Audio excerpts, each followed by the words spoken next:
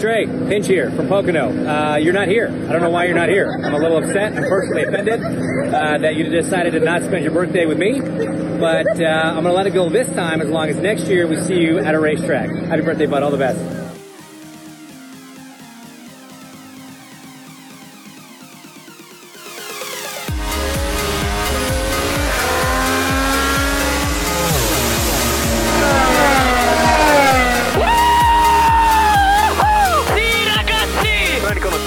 You are the world champion! Hey, remember the time when I used to host this show? Wasn't that a fun time for everybody involved? I'm back! Hello everybody! Who is this stranger and where's RJ? He's tied and gagged in the back.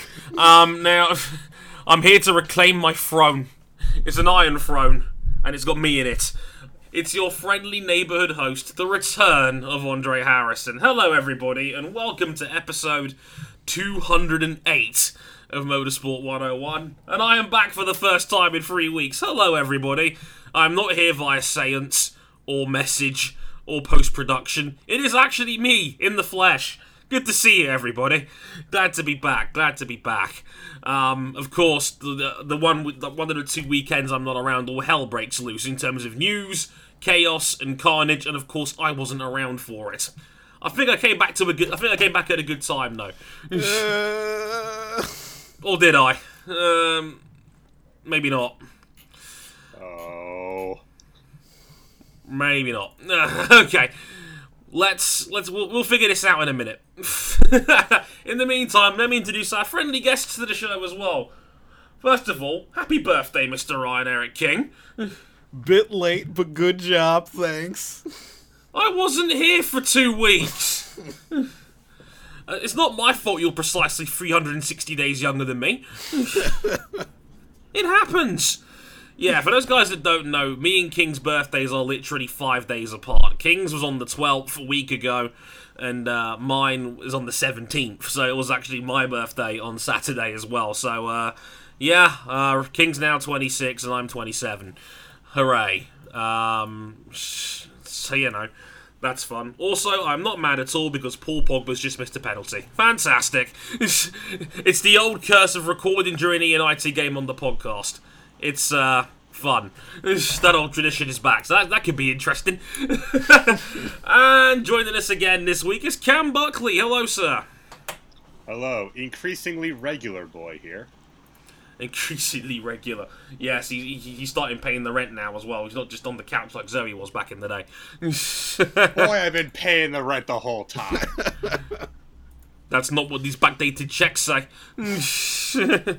Ken, you were supposed to take care of those. I swore, I set them in. Oh dear. While Cam deals with the bailiffs, I'll quickly address some of the places you can find us real quick before we can actually start chilling out and talking about some things. We're on youtube.com/Motorsport 101. I may or may not have uploaded a video in my 2-week hiatus. Apparently it went down pretty well. And by well, I mean it exploded. 3,700 people have watched the latest episode of the Dre Brief talking about Pierre Gasly may or may not have been demoted from Red Bull, because we've never seen this before out of their camp. So, yeah. Never happened. Yeah, shout out to all the Dutch people out there who went out and told me I suck. I very much appreciate all your support. It's, you know. If you make them rage quit, you win. Hooray! I like to think I'm doing a public service at this point, to be honest with you. We're on Facebook.com/Motorsport 101. We're on Twitter at Motorsport_101. Thanks everybody for getting us to 500 Twitter followers on there. Much appreciated. Thanks everybody for all your support on there. And we are also... by the way, our personal handles, you can follow us at Harrison101HD, at Ryan Eric King, and at Cam Buckley917. Just take out the vowels for Cam's username if you want it properly. It's unpronounceable without vowels. That's yeah, that works. We'll go with that. And if you really, really, really like us and you'd like us to back us financially on Patreon, you can. Patreon.com/ Motorsport 101. $5 gets you early access to all of our shows.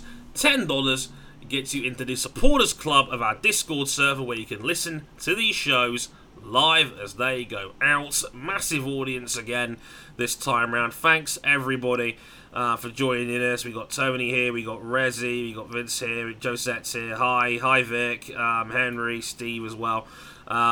Totally not spicy pre-show as well. Like, honestly, sometimes some of our best stuff doesn't even make it into the show. It is well worth backing us on that level, because we get some juicy stuff. Like we had Chris DeHarde in here before we even started the show. Sadly, he couldn't make it because he had the full-time job came calling. But some spicy stuff came out of Pocono, to say the least, and we're not even talking about the race itself yet on this one. But which reminds us, he didn't tell us, but a certain someone was down there this weekend. Isn't that right, Ryan King? Yes, I did get the opportunity to actually go to the race in person. How was it, my friend? It was a fun experience to be down there. IndyCar paddock is very, very open. You pretty much, if you have access to the paddock, you can walk right up to the back of the haulers. The drivers are usually hanging around. I do notice that on social media a lot, that their paddocks seem to be extremely open, and they are always around, and you get all the fan coverage and the support, as I later found out on Saturday. A certain Mr. Andre Harrison got a phone call from one James Hinchcliffe. I was just like, holy shit. As you may have heard in the intro, yes, this was for those guys that don't know the full backstory, our former host and big long-time friend of the show, Zoe Hamilton, was out there for her first ever IndyCar race, so congrats to her. I know she played a big part on a big part of the weekend. This has been a big-time dream of hers, so congrats to Zoe for getting out there for the first time. And she spotted James Hinchcliffe in the back of the paddock at the SPM garage, and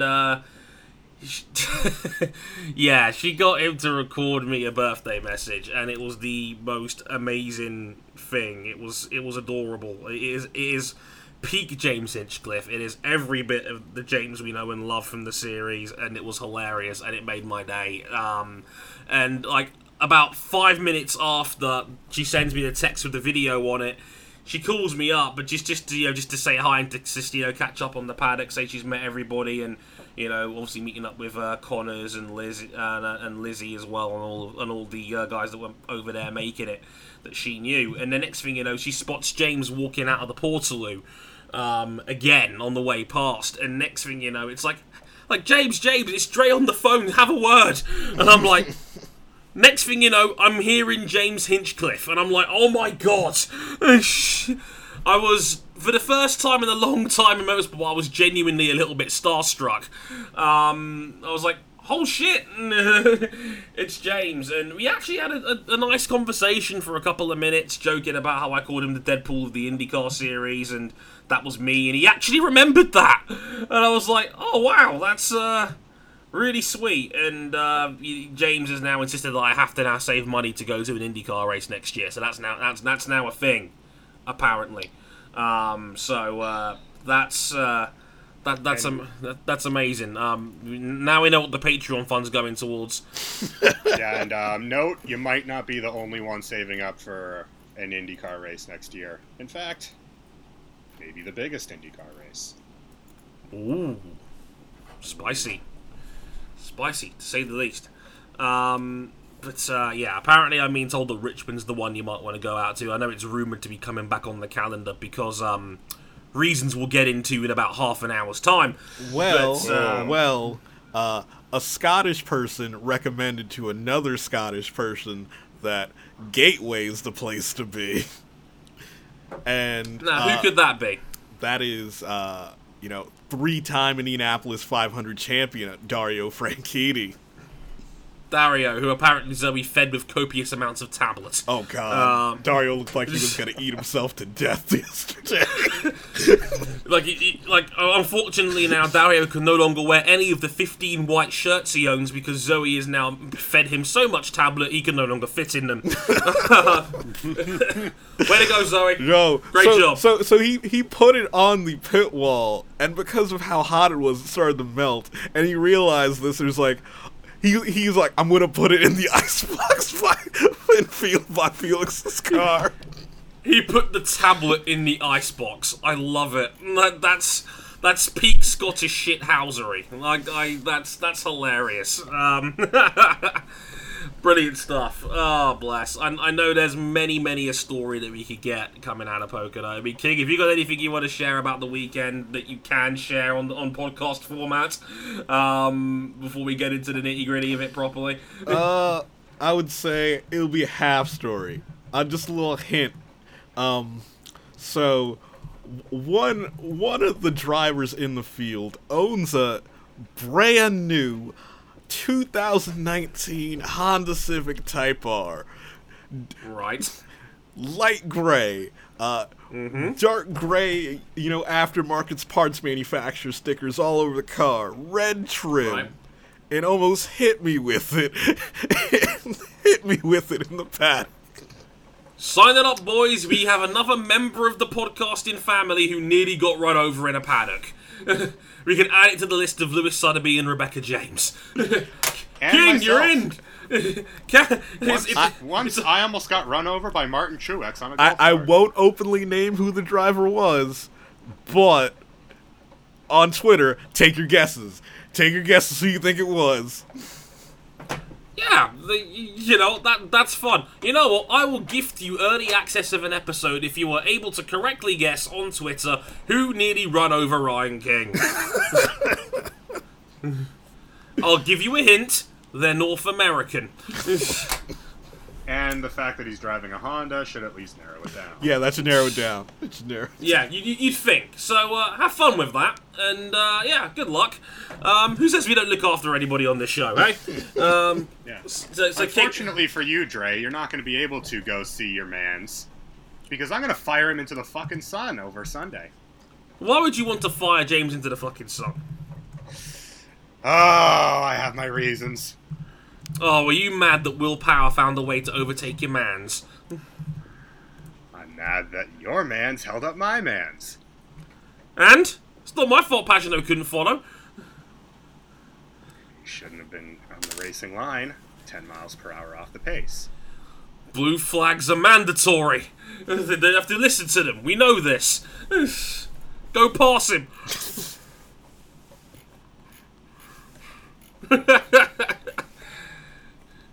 You gonna fight me anymore, Cam, or what? James Hinchcliffe is now he's the new James Davison. Changed my mind. How dare you? Guys, I don't think Cam's gonna be on the show again. I just thought I'd point that out before I yeet him off this balcony. I greet death as an old friend. Oh dear. Shall we get into the nitty-gritty of Pocono itself? I think we should. Before King gets run over. Itself. Oh, we got a lot of shit to get through here, boys. Oh, you have no idea. I think for the first time in a long time, we're going to need to talk about practice. Talk about practice. Or the lack of it, in a sense. You'll see what I mean after this quick musical interlude.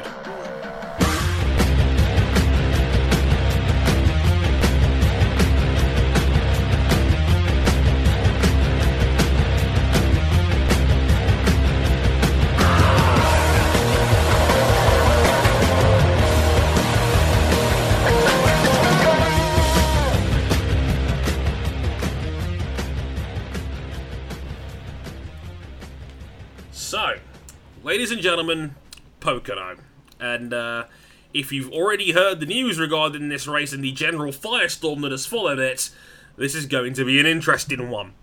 It kind of started really on the Friday itself, before the race. Regarding practice, well, we didn't really get one until late in the afternoon. Main reason being, we had rain. And not only rain, we had all sorts of stormy conditions. So, scheduled qualifying was cancelled. We didn't get a qualifying session. When, if anyone's not aware of IndyCar rules, in the event of a qualifying session being cancelled, the grid takes up basically championship order. So Joseph Newgarden was basically handed pole position. Hooray! And it's hilarious because they put up the massive NTT, like the massive NTT pole winner award banner in front of his garage, and it's like, oh, come on.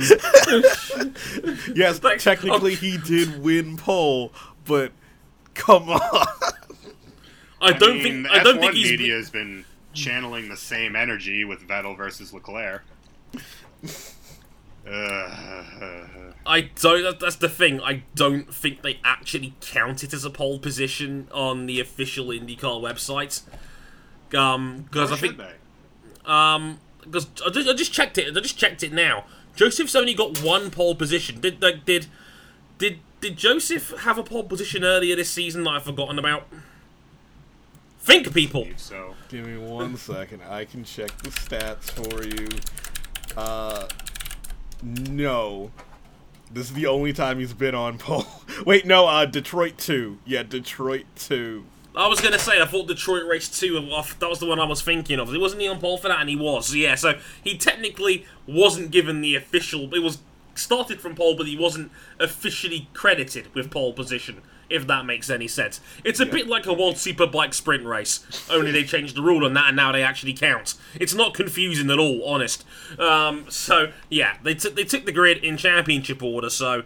Newgarden and Rossi side by side to start the race, with Pagenaud and Scott Dixon sharing row 2, with Will Power and Ryan Hunter-Reay sharing row 3. This totally wasn't spicy and would not lead to anything disastrous whatsoever. So, yeah, but basically, all the running we had going into this race was a 2-hour practice session. And it's amazing given how fast Simon Pagenaud was in the early going, given he missed a good half an hour of that practice session with a clutch problem early on. Remember that, it becomes important later. And also note that some of the fastest cars were those lower in the championship, like fastest in practice, Tony Kanaan. That was a weird one. That's just unexplainable. Like what the hell's going on here, people? Foyt, fast. What year is this? 2006, clearly. You're telling me it's the ABC Supply 500 and AJ Foyt is sponsored by ABC Supply? Take the tinfoil hat off. Come on. Oh no, I'm just Get saying out, that they King. had to get their shit together for this one weekend. I was like, King, like, Jesus, you chose a weird time to suddenly be a Valentino Rossi fan. But the amount of tinfoil going on in your head up there, that's pretty wild. Don't kick anyone off a motorcycle, please. I won't. King, you're better than that. Like, please don't. I almost got But, speared by Hinch's pit bike. I'd have paid good money to see that. Oh my god, Trey. It's like, yeah, I'll take $50 on King becoming roadkill, please, by the nicest Canadian on earth. I'm down. It'll be an extremely polite spear. I'm down.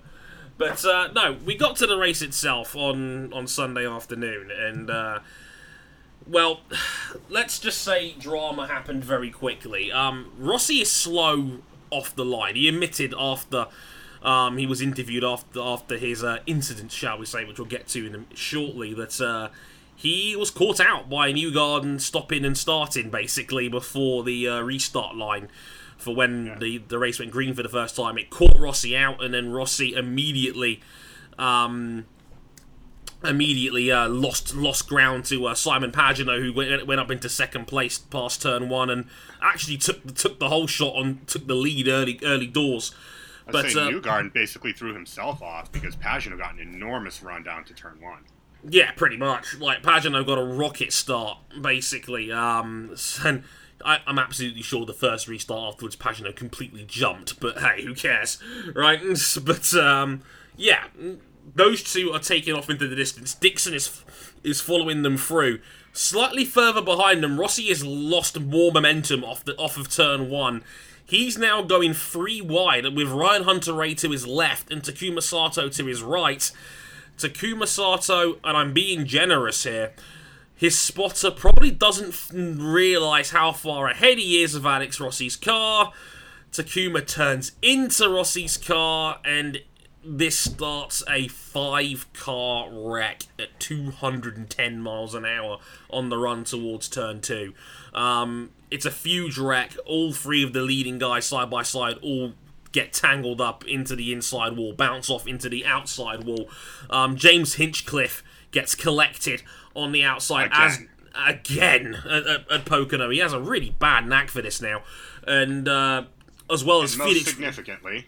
Yeah, Felix Rosenquist gets clipped on the outside. He has nowhere to go. He gets clipped and launched over the barrier into the catch fence.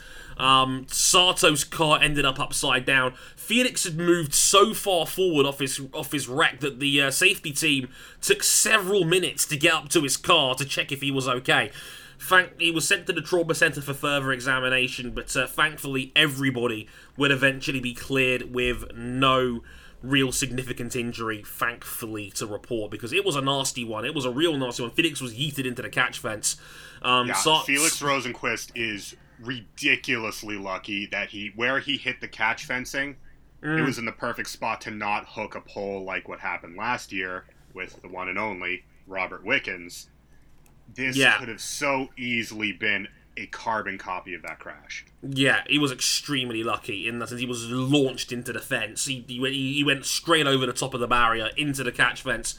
Luckily, he didn't snag a pole, which is amazing given the front of his car was wrecked off. It reminded me a lot of Robert Kubica. Ripped the front of the tub off. Yeah, it reminded me of Robert Kubica's crash at Canada, I think in 2007, where it's just like the whole front of the tub's come off. It was a scary one, but Felix was able to leave his car under his own power. He was given the once-over.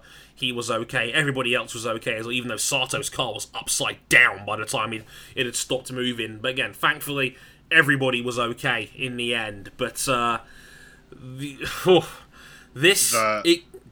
discourse after this on social media, on the broadcast, and between the drivers was wild.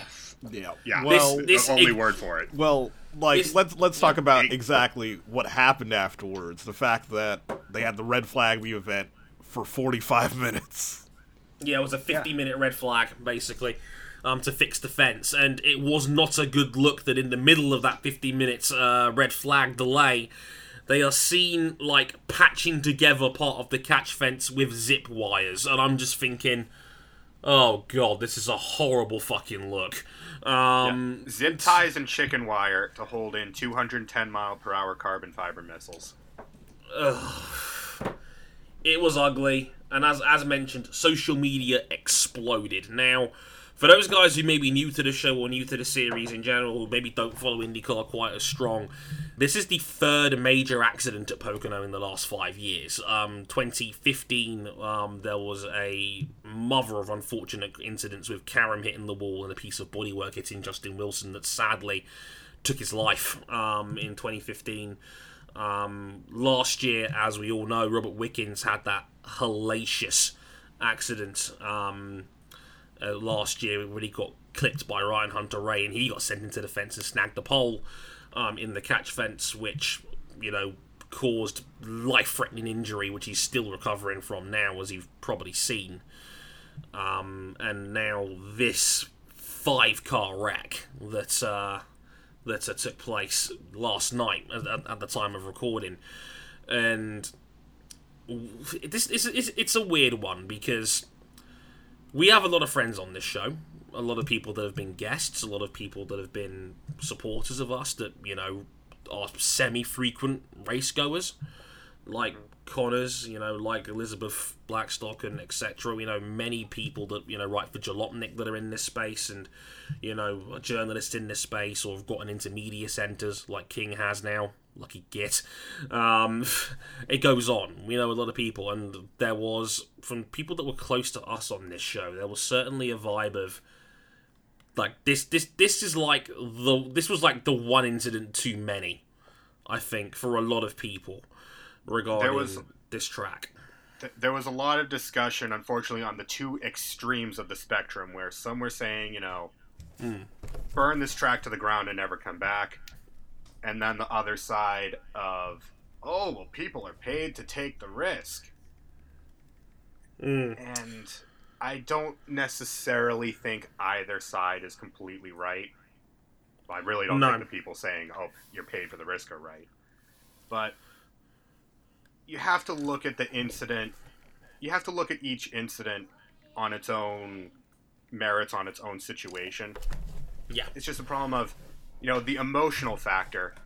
This is the third wreck that we've had here that has either ended horribly or could have ended horribly if it, a car ended up a couple feet in one other direction.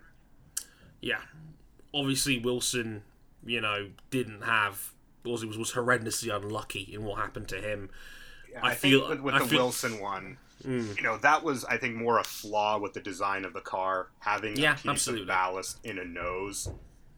And to have that situation the way it was, IndyCar rectified that immediately, but that never should have been the case in the first place. Yeah, the point I was getting at here is that, we are emotional as fans, and when these things happen in the heat of the moment, people are going to say hot takey extreme stuff, and that's always been a thing in motorsport. I said to these guys in the pre-show that I was going to do a Drabief episode on this incident, and I actually changed my mind. I don't do that very often regarding this. Normally, when I've got an idea for a video, I'm dead set on it. I will do it, one by hook or by crook. I actually changed my mind for the first time in a long time about it, and I don't normally do that. And the reason being was because I was actually genuinely conflicted dealing with this incident in real time and actually sleeping on it and thinking about it a bit more, because when I do Drabief episodes, and not to get too self-indulgent here, but I normally, when I go into writing the script for them, I normally have a good idea of the overall points I want to make before I start writing it. This time round, I was so unsure of myself that, I couldn't write anything with true confidence.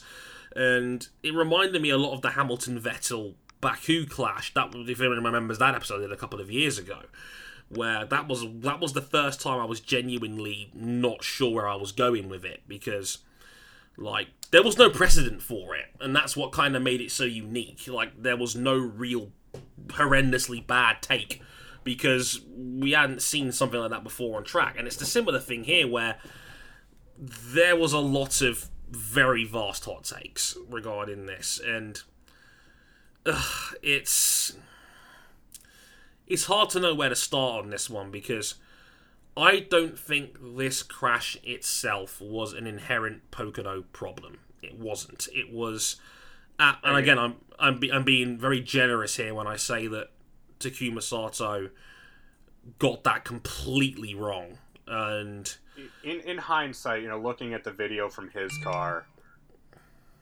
he wasn't as 100% to blame as it looked from Rossi's car. But still, that was utterly atrocious racecraft from a 10-year veteran of the series, Indianapolis 500 winner, and someone having a great year in Takuma Sato. Great season. And one of the best drivers on planet Earth right now, also an Indy 500 winner, and second in the championship right now, Alexander Rossi. It's one thing to say, oh, well, drivers will go for the move into a corner. It's entirely another to clumsily ram into each other going in a straight fucking line. Yeah, and it's a shame that Chris can't be here for this one, because he was very strong on that side of the fence regarding this was a driver error. And of course, to a degree, it was. This is the point that guys like Will Power and Scott Dixon made after the race, where they said, listen, you're not going to win a 500-mile race on lap 1, but you sure as hell can lose one. And I don't know why they felt the need to be so aggressive on the opening lap of a 500-mile race. I don't get that logic at all, especially when Alex Rossi was visibly slower than the two. Obviously, him being the meat in that sandwich was never ideal, but he's significantly slower than the other two cars that were moving on either side of him. You also have to look at the fact that later in the race, you had Simon Pagenaud and Will Power basically banging wheels for 3/4 of a lap, going for the lead. They were side by side able to all show the way. each other. Yeah, they were able to show each other enough respect, and you could say, "Oh, well, they're teammates," but their racecraft was good enough that they could hold that and they could not crash. Teammates and didn't. Yeah. And Sato and Rossi are better than that incident. Yeah, and in all fairness, the teammate excuse doesn't even wash with me either, because it didn't stop Joseph Newgarden yeeting Simon Pagenaud at Gateway when he won his championship last season, which was probably the pass of the year. They made contact in that pass. That could have ended disastrously for both. Yeah, that's the nature of racing drivers. We ride that line very, very closely, and we get buried for being on even a millimeter on the wrong side of it. That's the brutal knife-edge nature of motorsport. I don't inherently think the track is to blame for that accident. However, I can also say, on the other side of the coin, this track does itself no favours. And I still find it baffling that we go to a racetrack that has a catch fence that rusty. And as we saw in the middle of the red flag delay, using chicken wire and zip ties to fix a hole in the fence, and you're a driver looking at that going, I'm going through this corner at 210 miles an hour, and if something goes wrong for whatever reason, that is the protection. It's not protection. It's... oof. And that is the place where I will dunk on Pocono for, is that, and IndyCar as well, because they sanction the race. Yep. IndyCar needs to institute some sort of minimum quality of repair rule when it comes to the safety facilities, such as the walls and the catch fencing, because that's not good enough. Yeah, that's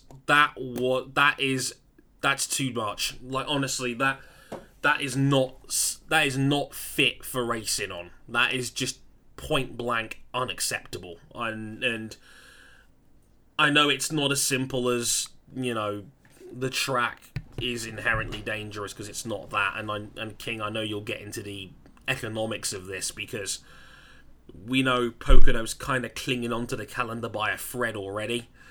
They're caught in a situation right now, which I know King will get into, where most of the oval tracks in the United States are effectively owned by two companies, and Pocono isn't one of them. And they've struggled financially for quite some time, and they've not really been... Like, people were making the very stretchy comparison to Indianapolis. The difference is Indianapolis has a lot more money to play with. They have their safer barriers, and they will get round-the-clock care when it comes to safety year on year, because we all know that's where the money is. And don't get me wrong, they do a brilliant job with their barriers and their catch fences year on year. I mean, just ask Sebastian Bourdais' pelvis, it could have easily been a hell of a lot worse. And, we've had some horrible-looking accidents at Indianapolis that people have largely been able to walk away from in recent years. I think, and I brought this up last year, of course, in the Discord. It wasn't on the show. After Wickens crashes, I think, and this is not going to be cheap for anyone who tries to go after this change, I think catch fencing needs the same fundamental rethink that the safer barriers gave to the walls, which, it's not a debate, has saved multiple drivers' lives. Indeed. And we talked about it. You could make the safer barriers taller. I think that's a good first step to make sure that they can't ride the wall up into the catch fencing, because that's what happened here. That's what happened with Wickens. But that doesn't fix the problem that happens when the car meets the catch fencing. Wow. Yeah. And King, I think this is part of the problem here, is that Pocono can't afford to have these innovative, safer barriers put in, right? Yeah, they like Pocono Raceway really wouldn't be able to afford safety improvements, that are that extensive, because it's very open that the track is barely hanging on to the calendar. It leaked out over the weekend that they proposed to the series that maybe that they could be around on the calendar once every 3 years. Yeesh. Yeah, and the problem is, it's not going to get any better if they're taken off the IndyCar calendar. Especially now they've got one cup date because it's a doubleheader next year. Yeah. And that's all the track's going to be living on, is effectively one big race date for the year if IndyCar leaves. It's like Silverstone and F1. It's the most popular F1 round on the calendar, but it's barely sustainable because it doesn't get very many massive meetings that are drawing world-class attendance gate figures throughout the year besides F1. They have MotoGP, but one grandstand's closed off during the weekend. They don't get the 140,000 that F1 does on a race day. And Henry also said is that ABC Supply saved this race in the first place, really. Yeah. Indeed. So you factor in drivers being reckless, you factor in a racetrack that really can't afford to be self-sufficient and developing in terms of safety, a track that just doesn't have safe catch fences, unfortunately, by any measure, and then throw in a bunch of emotional IndyCar fans that have seen probably one disaster too many in the last half decade.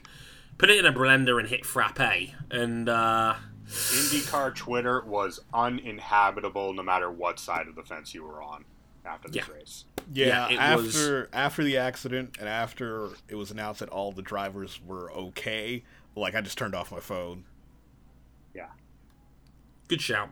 Yeah, I should do that more often, to be honest. But it was ugly. I'll take it from King's point of view. It was ugly. And it was ugly on all sides. A lot of people that don't normally chip in to IndyCar feedback want to defend the sanctity of hard racing, while at the same time there's probably people that's probably a little bit too emotionally invested in the series to the point where they're probably too far the other way in terms of safety, People everything. saying that IndyCar should never go to a super speedway again over this aren't any better than the other side of that problem. No, let's still not lose sight of the fact that the vast majority of these super speedway races go off without a hitch. Yeah, they're going to have big accidents. It's inevitable. It's a part of oval racing. But at the same time, this series lives or dies by the 500. And ask Cart. Oh, right. Wait, you can't. Yeah, the series lives or dies by the 500. You cannot feasibly say we can't race at super speedways. You just can't. We talked about this earlier in the year with IndyCar, and one of our favourite videos we ever did was the 25 and 8 rule segment that we talked about it with, where the series really does, hang on by the 500. The other races on the calendar are not worth it to outside sponsors, not in the slightest. The winner of Pocono, Will Power got a check for 30 grand for winning at Pocono this past weekend. That's nothing. You'll get way more than that just for finishing the 500. Drop in the bucket. It's not even close. So to say we gotta get rid of super speedways, no, that's too far a take, and unfortunately that's going to upset a lot of people. But that's just how it's going to have to be. Can we do more? Go ahead, Dre.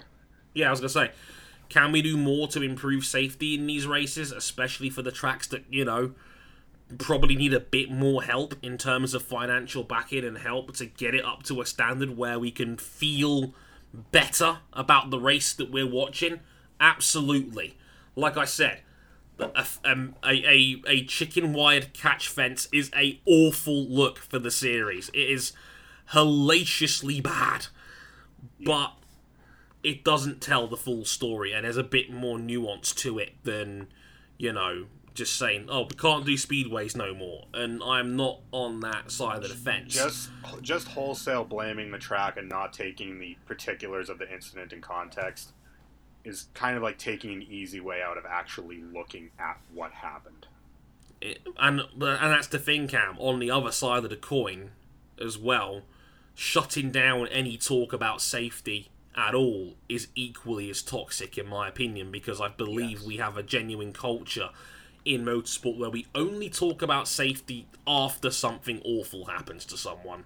And look at what happened with this race, which we'll talk about in a couple minutes. After that, this race was as clean as you like. Yeah, it was a very clean race. We only had 2 other cautions for individual cars crashing through driver error, nothing to do with any other cars, just standard oval crashes from driver mistakes. It happens. It was a clean race besides that otherwise. Again, as Henry points out, relatively minor incidents. I would say, do your best to take yourself out of it from an emotional standpoint. I mean, if you're the sort of person that's looking at this weekend at Pocono and saying, never again, I can't blame you. Go with your heart at the end of the day, because, if you're not comfortable watching an oval race, then I can't hold that against you. But it's not as simple as to say this track is inherently dangerous, or we can't have any conversations at all about the fact that, hey, maybe this track maybe isn't quite fit for racing on this level. Yeah. And the reality is probably somewhere in the middle of that, and it's up to us. Which is kind of where I'm sitting on that, is that, just going to one extreme or the other doesn't tell the full story of what's going on with this track. And, it's a lot of it is the optics of it. Is that, we had the incident in 2015, which claimed Justin Wilson's life. We had the incident last year. We had this incident. All 3 happening for their own reasons, but the common denominator is the track. Yeah, it's not ideal, to say the least. Like I said, the reality is probably somewhere in the middle, and hey, that's probably quite a good metaphor for life in general at the moment.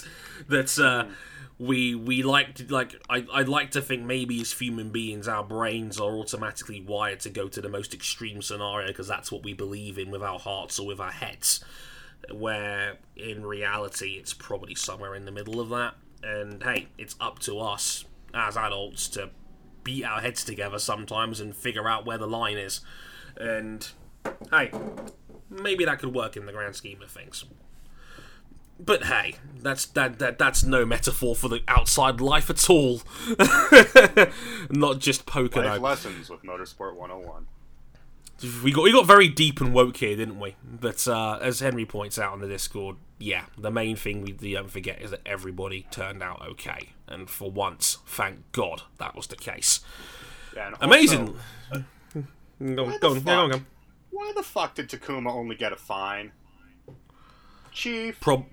Probably because all the cars involved were out of the race effectively, so what can you really do?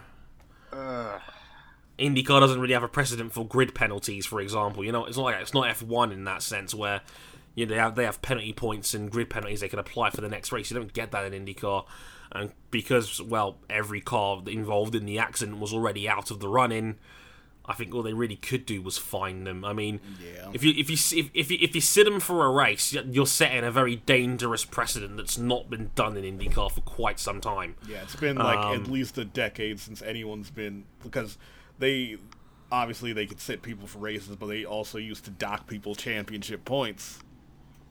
Ooh boy, that's probably what I would have done, to be honest. Yeah, and that's a dangerous precedent. But yeah, it's a lot. Did we forget to mention there was actually a race after this red flag? Because there was. It was an actual race, not a full race, of course. Thanks, Mother Nature. And we'll get to that in a minute, but basically what had happened was this was meant to be a 500-mile, 200-lap race. However, by about lap 40, it was kind of becoming evidently clear that we were going to get another storm in the area around half distance, which is precisely what happened. And in the realm of IndyCar land, if you hear with weather reports, if there is lightning within 7 miles of the track, you have to call it, basically, because it is a huge safety risk. Sadly, a helicopter can't fly. If the copter can't fly, you can't race. Point blank, period. No ifs, no buts.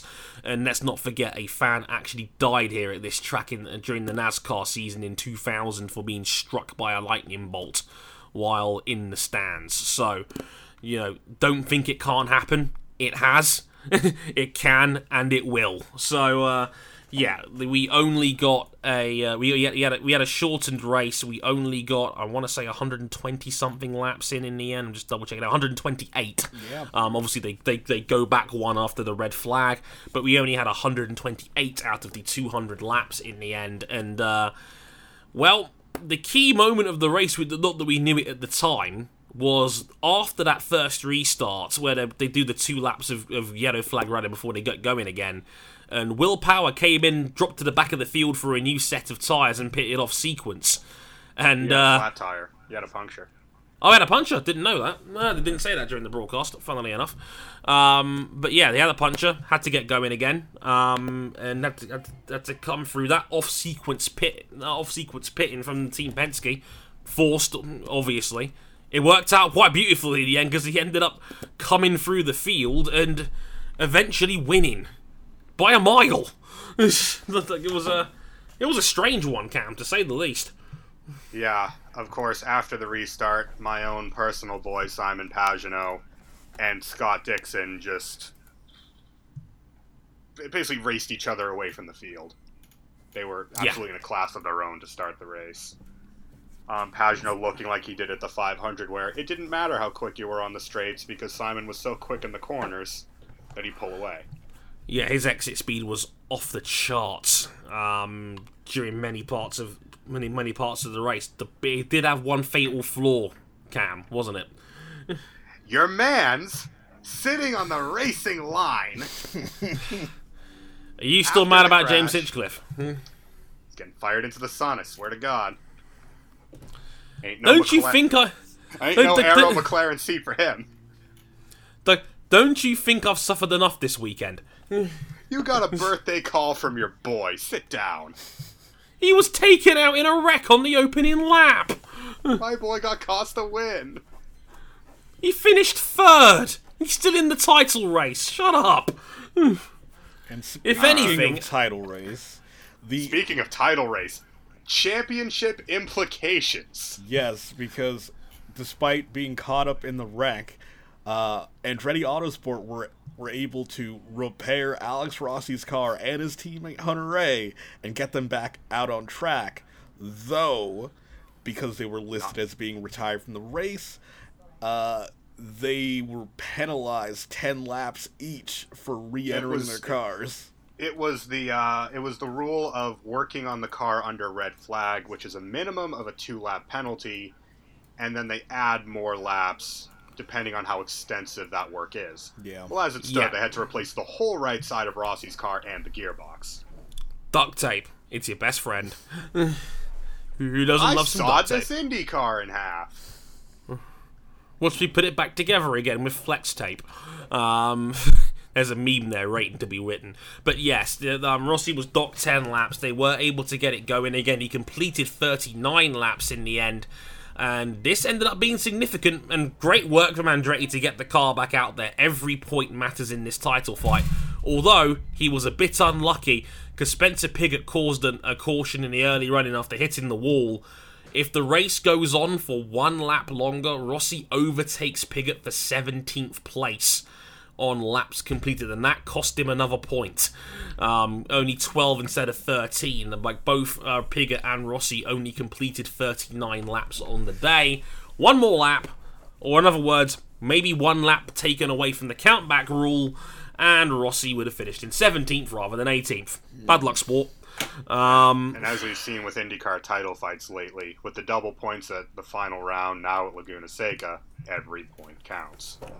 Indeed. Yeah, that's why James Hinchcliffe was back out there as well in the early going. And as Henry points out, he's far from out of this title race just yet. He lost a chunk of points. If anything, New Gardens earned a reprieve for what happened in Mid-Ohio and his idiotic dive bomb attempt on Hunter Ray last time round. And he's actually kind of earned a reprieve because he would go on to finish the race in 5th in the end. As well as Pagenaud slowly creeping back in after a slump after the 500.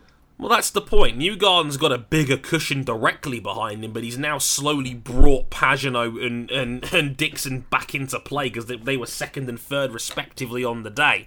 And once again, Scott Dixon, endless. The man never goes away. Yeah, I joked about this 4 rounds ago with my brother where I said, yeah, Dixon's 100 points back. He can't win this title this year. And next thing you know, he's 50-odd points away. And I'm like, oh no. The gap. Dixon's at it again.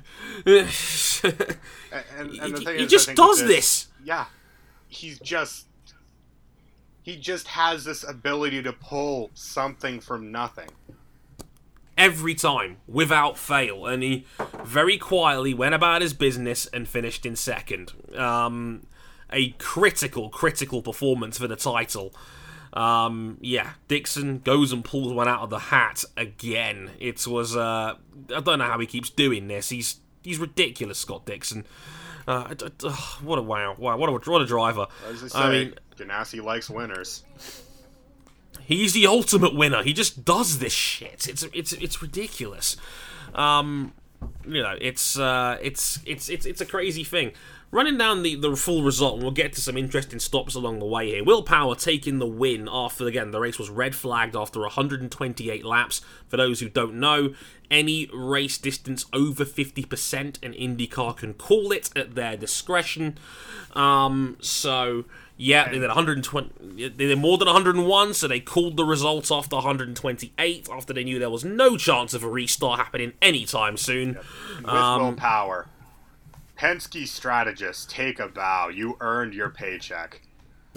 Beautiful work from the Penske strategy department on that one, and Power now extends his record to 13 straight years with at least one win in a season. Roger Penske's the strategist. That explains everything. Yeah, that explains a lot, quite frankly. But, Power gets the job done over the line. 13th consecutive year with a race win in a season. He just does this shit. He's still... Let's not forget, Will Power on his day is hellaciously fast. And this was no exception. He won by over 5 seconds in the end. Once again, I'll say it. Who would have thought a few years ago? Will Power, Oval Master. He's now the best oval runner in the field. I don't understand how this happened in the space of 2 years. Hey, went how from that many being championships did he lose sucking on ovals? 3, maybe 4. Like Jesus, Power was that was a legitimate hole in his game, and it's now arguably his strongest tool. I don't understand it. I don't know how Power's been able to suddenly win 10 oval races in the last 3 years, but here we are, including the 500 in the middle of it too. It's nuts. Power taking the win by just over 5 seconds in the end. Scott Dixon in 2nd, a critical 41 points for his title campaign. He just keeps doing this shit, it's ridiculous. Simon Pagenaud will be a bit mad, given he led half the laps of the race that was run, 64 out of 128, but still valuable points for his title campaign, including the 3 bonus points for leading a lap and leading the most laps. So he takes 38 home instead.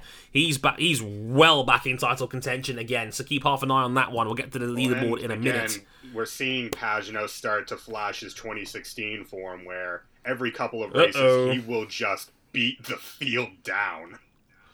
Remember, we got Gateway next week. He's strong around there too. Forget that. Laguna Seca. In sports cars, he was a missile around Laguna Seca. Certainly one to keep an eye on. In 4th, and I think that's a career high finish for Santino Ferrucci, who you know, was the benefactor of a bit of luck in that lap 1 incident. He just basically yeeted it round the outside when he saw the accident take place in front of him, and he gained about 6 places. But his pace was great in the entire rest of the Grand Prix. Dear NBC, can you please stop licking this man's boots? Like, it's... We don't need to hear about how, he did some things the FIA frowned upon. He's an unabashed racist! Like, King, did you get the broadcast in the media center? Yeah, no, I was in the pit side stands, but I did have a headset with the NBC broadcast. Oh my god! Like I have to talk about this, and I like that Steven in the chat goes, "Dre, you thought Keith Huewen was bad," and I'm like, no, Ferrucci is way worse. Like, if anything, and I'll be fair to Keith Huewen, he's toned that shit down this year. He really has. I have to actually commend Huewen. I think it might have been whispered in his ear. Listen, the Rossi nut hugging is a bit too strong here. Like, I swear to and Henry's not joking when he says it in the Discord chat. They were waxing lyrical over this dude. Like they are desperate for Ferrucci to be the next big American superstar in this sport. And I don't understand it when Colton Herta is right there. Forget even those two. 2 American stars going blow for the championship right now. The two of the 3 best drivers in this series right now are American and under the age of 30. I don't understand when you've got 2 handsome all-star elite drivers in Newgarden and Rossi leading the charge, going blow for blow for the championship. You have Colton Herta, you have Graham Rahal, who's still a top 10 guy pretty much every weekend. Like, IndyCar went from being drained of American talent to being stacked with American talent in the space of maybe 3 or 4 years. And I don't understand why they feel the need to not hug Santino Ferrucci so hard, who, as Cam alluded to, is an, brackets, alleged, unrepentant racist. Like, and I have that on good authority from people in the paddock who have seen with their own eyes things that would, and I quote, end the dude's public career. And just because he's gotten better at hiding it doesn't mean it still isn't that way. Yeah, I don't understand it. It doesn't make any sense. I don't understand why you've got a vast array of American talent that is sprayed out all over the field, and yet this guy demands all the focus. Like, Is this a sports media thing? Do we love a redemption story that much? I think we do. It's like cricket here in the UK right now with Steve Smith after he got caught in the sandpaper scandal, and now because he's batting stupidly well again, it's like we're all just going to forget the fact he was captain of a cheating Aussie cricket side. Like, you can't. The thing like, is, it's a big asterisk at best. The thing is, if you cheat at a sport, but then win clean, that's an actual redemption. If you're a racist, then just happen to win, it doesn't mean that you stop being a racist. Yeah, and Henry's right. Ferrucci is half the broadcast at this point. Yeah, it is nuts. I don't understand it. It's like they're trying to force through a redemption story, but the audience watching is too intelligent to take the bait for it. Because Lee Diffie was put on blast for this during the broadcast. And to be fair, I added my sense to this as well. I said on Twitter last night, hey, at Lee Diffie, do you want to tell the viewers at home what exactly caused Ferrucci to lose his license? They're never going to say it on the broadcast. Because if they did, that narrative is dead and gone. Although, to be fair, like, US stock in racists is at an all-time high. I'm just, maybe it would have the opposite effect. You're not like, wrong. maybe it would have the opposite effect. You know what, Lee? Tell them what it was on the broadcast. Go on, I dare you. Yeah, and little did I know that at this point in the year, I'd be pining for Scott Goodyear and Eddie Cheever on commentary again, because it's exhausting. Oh, Lord. Has it really gotten to that point already? Jesus. Oh, no. Lord. Yeah, like, guys, I get it. you can praise Santino's ability because it's clearly there. Like, I'm not denying this. The guy's driven very well this season. I'm not going to take that away from him. I'm not stupid. But it's impossible. He is impossible to root for.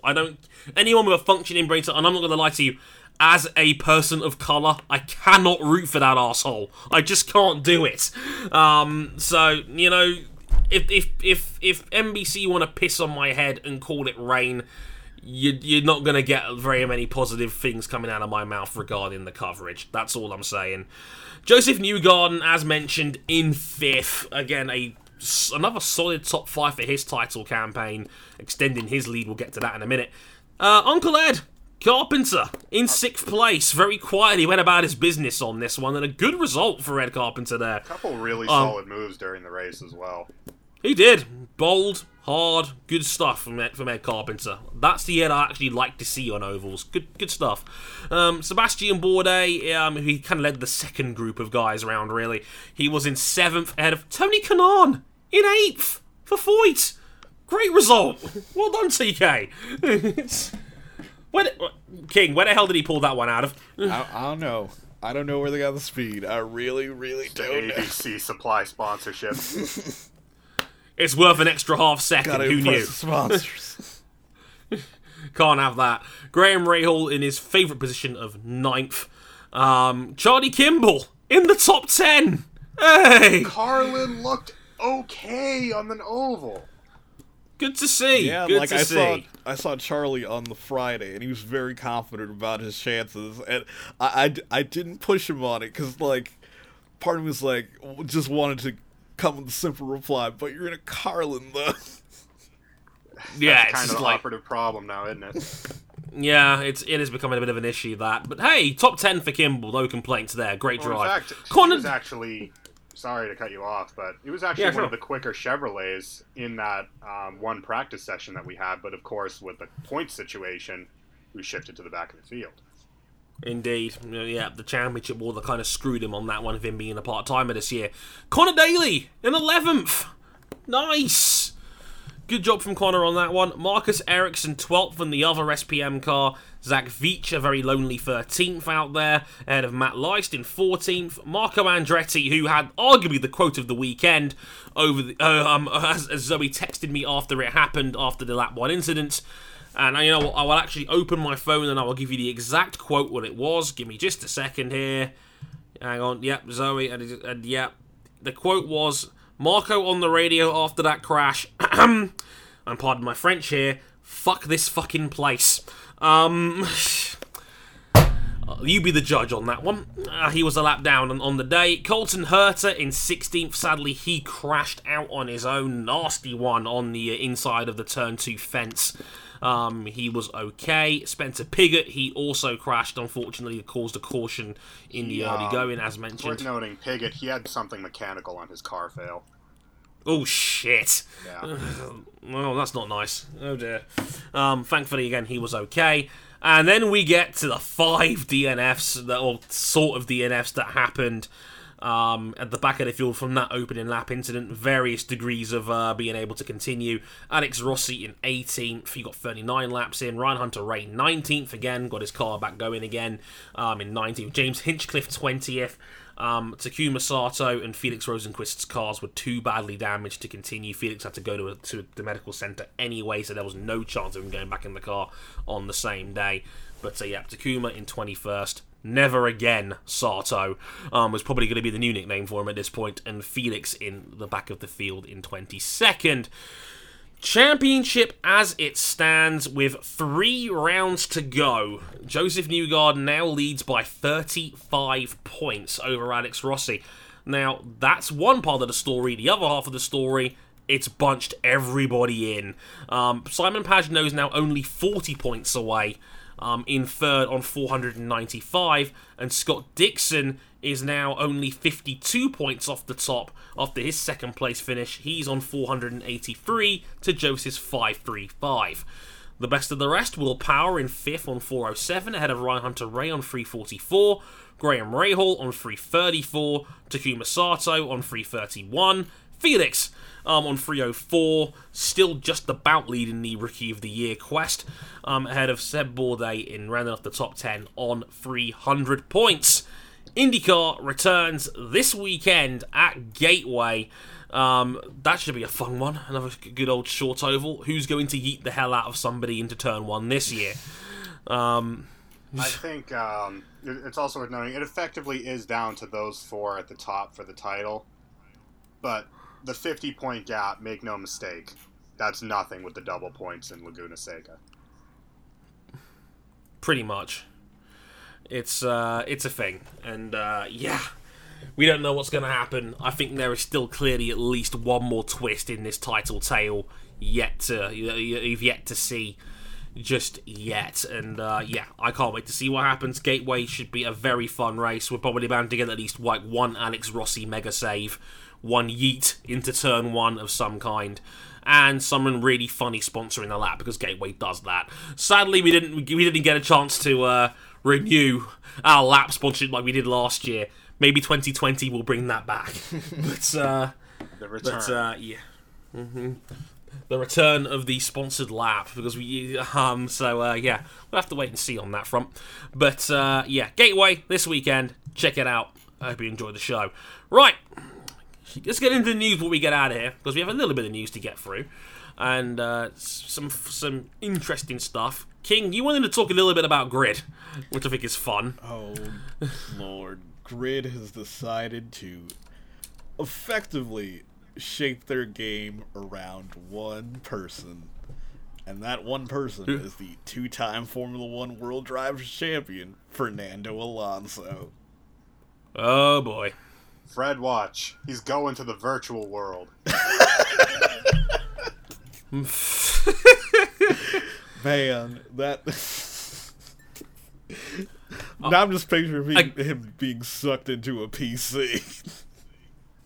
It's like it's Scott Pilgrim versus the world all over again, only in racing car form. And like, is Fernando's like evil ex-boyfriends all his old team bosses he's pissed off over the years? I wonder. The final boss of it is Lewis Hamilton. Oh Lord! So, Codemasters game director Chris Smith has confirmed that the, quote, final showdown in career mode is a face-to-face battle with Fernando Alonso in his championship-winning Renault R26. Reliving better days, are we, Fernando? And those guys who were unaware, that is his title-winning car from 2006. Yep, and it is noted that Fernando's AI is more aggressive and skilled than the regular AI. Because of course it is. Will it hold me up in the pit lane? Don't know. Probably. Oh dear. Is he going to yeet me off at the Curva Grande like he did when he was at Ferrari back in the day? Actually, no. Is he gonna try and do a yield or crash move at turn 1 and then crash himself out of the title like 2012? Ooh, spicy. Yeah, a quote from Smith. Fernando plays it a few times, and if anything goes awry, he gives us comments and tells us a couple stories. Then we also get him for marketing. He gives us a little feedback and tells us if it's terrible, so he's not a figurehead. Yeah, I kind of had a hunch, given how much that he was in like the preview builds and the early hype trailers for the game. I had a feeling he'd have a bigger influence than just being an advisor or anything like that. Because many people have probably seen on social media his interaction with the crew at his museum and whatnot, and obviously Jamie Chadwick would be in there as well as an influencer for the game and whatnot. I didn't realise he was going to be the final boss of the game, and I'm actually kind of annoyed by this, and I'll tell you, but not for the reasons you think. Now, hear me out on this one, because everyone's going to be, like, starting to, like, hold their baseball bats going, but Dre, you don't like Fernando very much, and while that is true, I'm not denying this, like, that's not the issue I've got. Most people that know me well know that I was a racing game Let's Player in the not too distant past, and probably my favourite series I ever did was Let's Playing Grid, the original from I think 2006, and it's one of my favourite games of all time. So I'm obviously really fucking hyped for this one coming out in October. The final showdown in that race was between you and Raven West. And you were facing either Rick Scott or Adrian McCain. And I loved that element of Grid, that you've been battling these fast Raven West bastards for the entire game, and that was the final showdown. Like a one-on-one race in Koenigsegg round Le Mans. I thought that was awesome. I loved that. I'm not such a fan of making Fernando Alonso the final boss when Raven West is an iconic part of the game. What if, hear me out, Fernando Alonso is a part of Raven West? I'd be deeply conflicted. It's all connected, man. It would be like the Devil Cult watching Bob Ross when he says he beats the devil out of his brush every time he hits it against his frigging canvas. It's just deep mental conflict, right there. I don't know. Like, if he was a, you know what, I could get behind Fernando being a part of Raven West. That would be a nice plot twist. Cody's, give King full credit for that. I think he deserves royalties for this. I'm just saying. I want to see the man get paid. Okay. There's an idea. Stick it in the game. You delayed it till October, after all. You got time to put it in there, right? There's an idea for you. But yeah. In case you guys, the DPIs. Of course you will. One-handed, obviously. Grid out on October 8th on Xbox One, PS4, and PC. Right. Cam, I'll make you feel better. Talk about your beloved favourite meme. Oh? Yeah, Big Mate. The Big Mate safety car is coming. I can't believe you put this in the news section. Look, it's big news. Yes, because Big Mate will be the foremost safety car in the world. Because obviously, Big Mate can keep track safe because it'll be impossible to overtake the safety car because it'll take up the full width of the racing surface. You know what, this I think it's the idea. I think it was put forth by Aggregate that if we have that as the safety car at Silverstone and it's raining, it will clear so much water off the track that it'll make the racing surface raceable. Oh my god. There's an idea. Well, to be fair, it's going to take up the entire width of the track and probably about 3 feet of the grass on either side. So, yeah, that could work. There's an idea. But we thought we'd spend some important seconds on this show saying that Big Mate is alive and well, which is wonderful to see. Big Mate because will live on forever. Get that in our paycheck, hearts. Big Mate! Get your bread, Big Mate. Get your bread. And that's what I say. I have to talk about this as well because MotoGP had their first ever test at the Kimi Ring today. I had to be careful how to pronounce it because I very nearly called it the Kimi Ring there because given it's in Finland, it was almost too big a joke to ignore. It's like Dre, come on, call it the Kimi Ring. You know you want to, you really do, and It's interesting because I want to give credit to Tammy Gorali for this thread because he's one of the main journalists for MotoGP in Israel, and she was there for the test and riders were talking about it. And I'll read out a good chunk of this thread, and it makes for quite interesting reading. So about the track, while all riders acknowledged that this is the first outing and that the weather was bad, it was heavy rain out there in Finland. Brackets, shit and crap were their words. I love that they needed detail on that bit. Thanks, Tammy. They were critical of the track layout, but it's because there is still time to fix it. We have a year, basically, they said in brackets. Riders say that the track is slow. From turn 5, the riding was in first and second gear with 2 to 3 seconds in third, according to Michele Pirro. That's Ducati's official test rider, and as we like to nickname him on this show, world's fastest policeman. There is only one good passing spot, turn 5, and the rest is problematic as there is only one real line. Straights are not really straight and the bikes are swerving. There's a big bump in turn 1 and the drainage issue needs fixing. Riders agree that they would prefer if turn 5 will lead to turn 8 so that area is faster. At the moment the track feels as if it was designed for karting as it's very twisty, but they do all love the elevation. It's different from all they have seen. Piro wondered why this is the design when there is so much area around, and it's not like the classic track where there is no space so it's tight and twisty. I have to say that it feels a bit like the road around the track with many blind corners. End quote. It's interesting. I mean, I've seen the layout, and it does look slow, and it does look overly twisty. It reminds me a lot of Argentina's current layout at the moment. If anyone's seen the Temas del Rio Hondo, it's a lot of technical infield parts, which is partly good because I love the elevation parts of Argentina. It certainly makes it more fun to ride around, but the thing is, it's not too slow. A lot of it's third, fourth gear corners.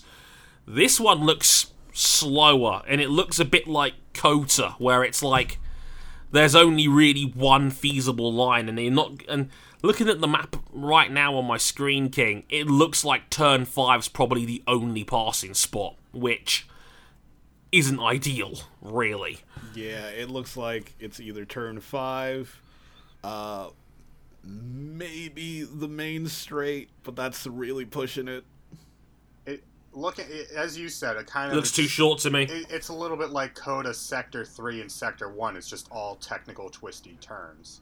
Yeah, it looks like it was designed for a Formula 1 car, being completely honest.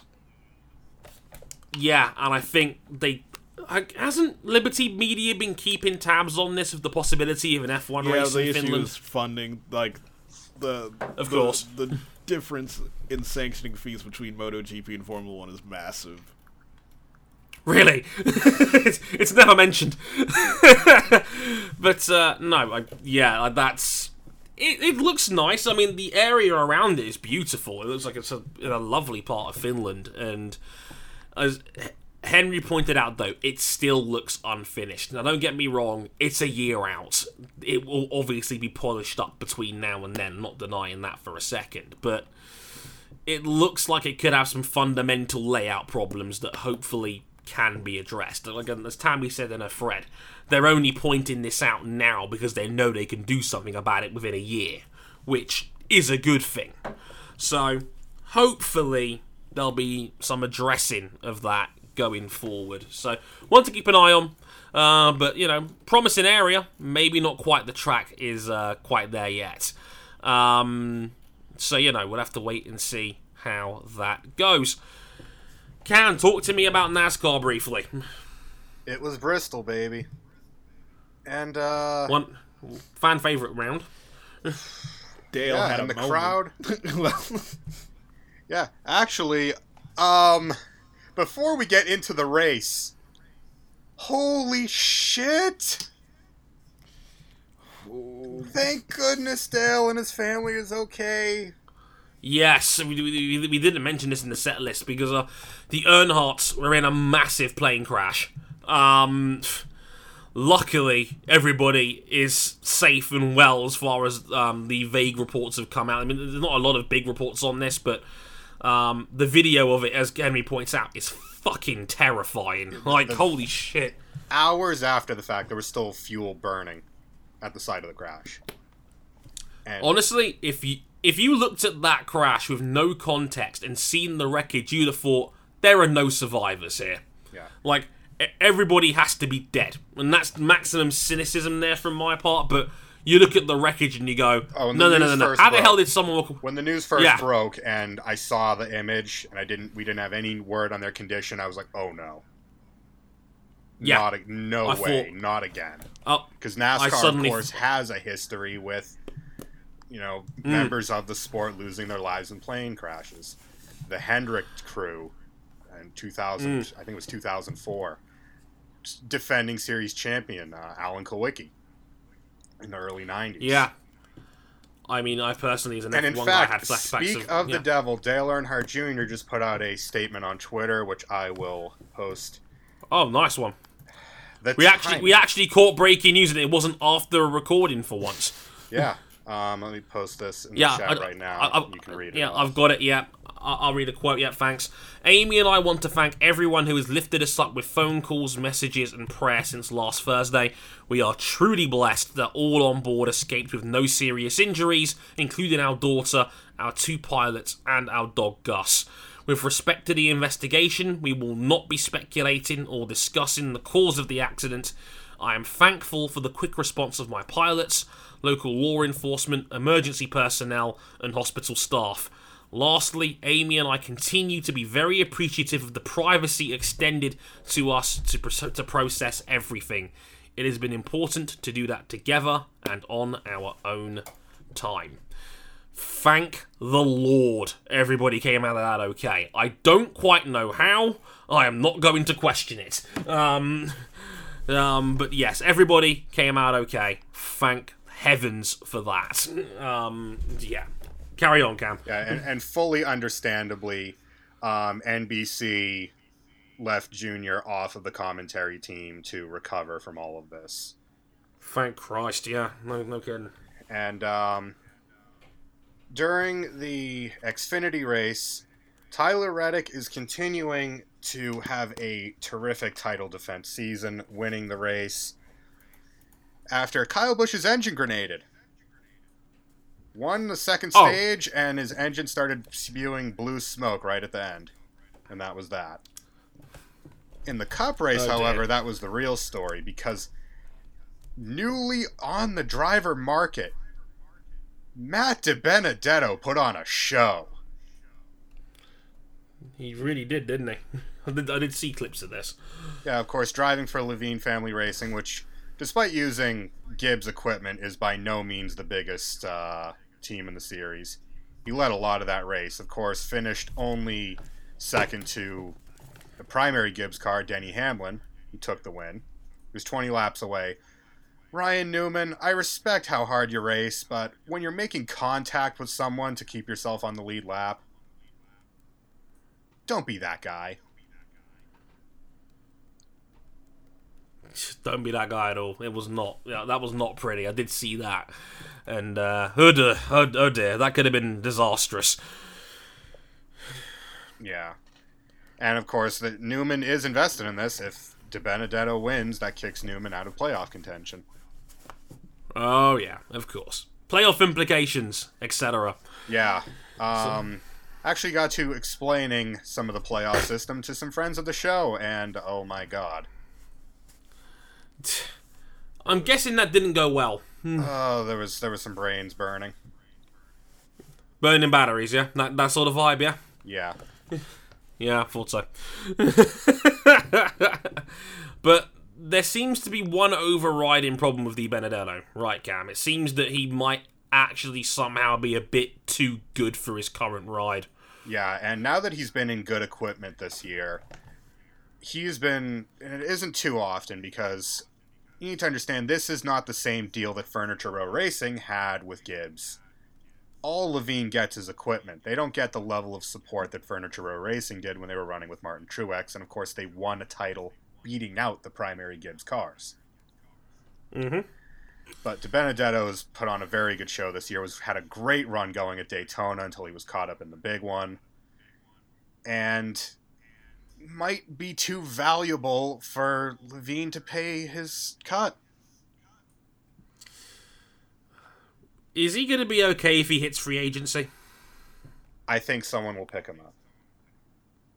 I really hope someone does, because I think he's proved it quite a few times this year. He's talented enough to be in this sport. He's talented enough to contend for wins. I hope so, because I can't imagine us almost getting like an almost Jorge Lorenzo-esque situation where someone's a bit too good for the open market, but they've left it too late and they may not have a seat. Hi, Johan Zarco. King, get your mans. Man, if we weren't recording right now.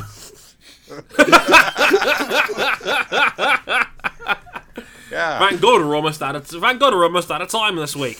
Yep. Also, but- next week, trucks are at Canada. Expect Woo! someone to be taken out in the last turn. The last corner shove. Gonna love it. It's that time of year again, folks. Spinning and Also- wrecking to the line. Yay! Also, MotoGP at Silverstone this weekend as well. I really hope it doesn't get rained out. I really hope Right that, now, please. like, Britain, listen, we're used to you producing shit weather. Can you please just cut us one dry weekend? Because, like, if Silverstone is dry, it's one of the best rounds on the calendar for MotoGP. It produces tremendous racing in all three classes if it can stay dry. That's all I'm asking, okay? Just stay the fuck dry. Let's not put that new tarmac to the test right away. Please, for the love of God, it should be a tremendous weekend if it holds up. Of Really course, looking forward if to it MotoGP doesn't, at direct Silverstone. all of your complaints to @AggregateUK on Twitter. It really is their fault. We're gonna get sued for defamation at this rate. You know that, right? Oh, that's a sign that we made it. That's like a badge of honor. I'm ending the show now before King gets us sued.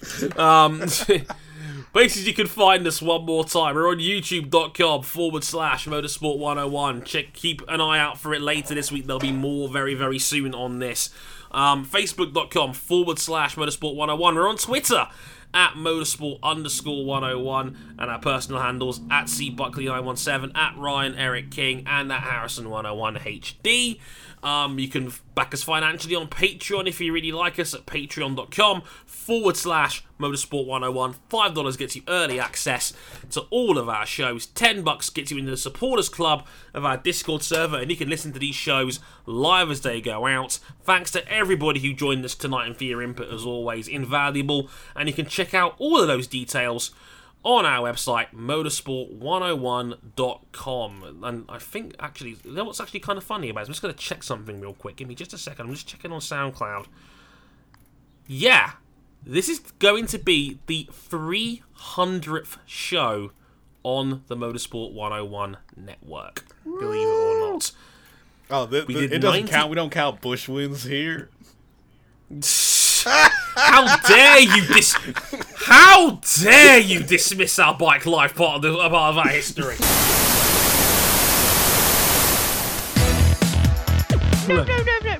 No. Behave. Shut your face.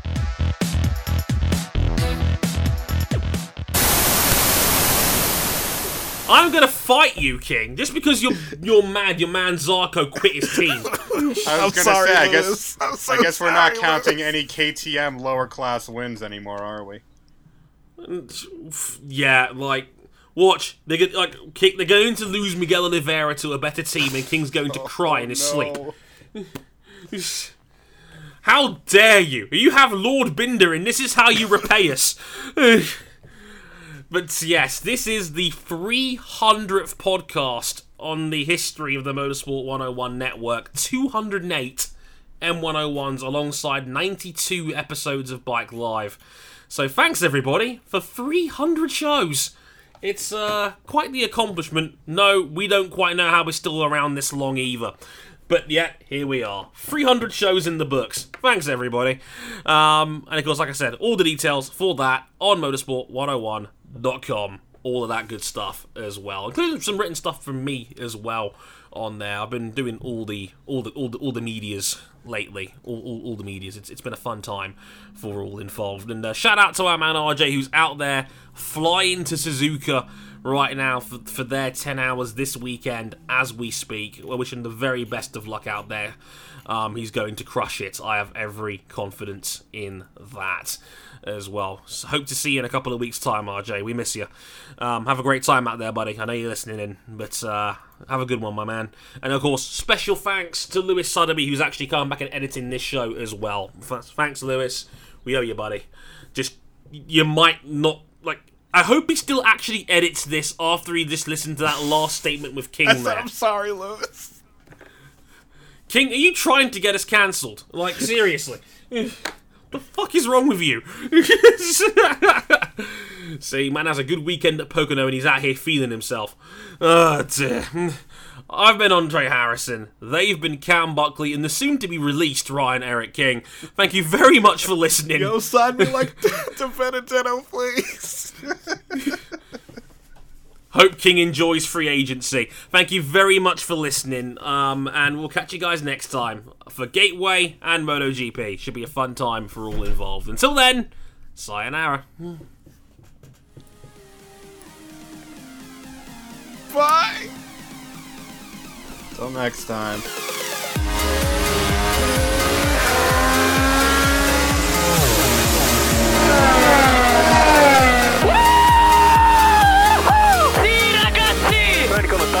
I cannot believe you are the world champion!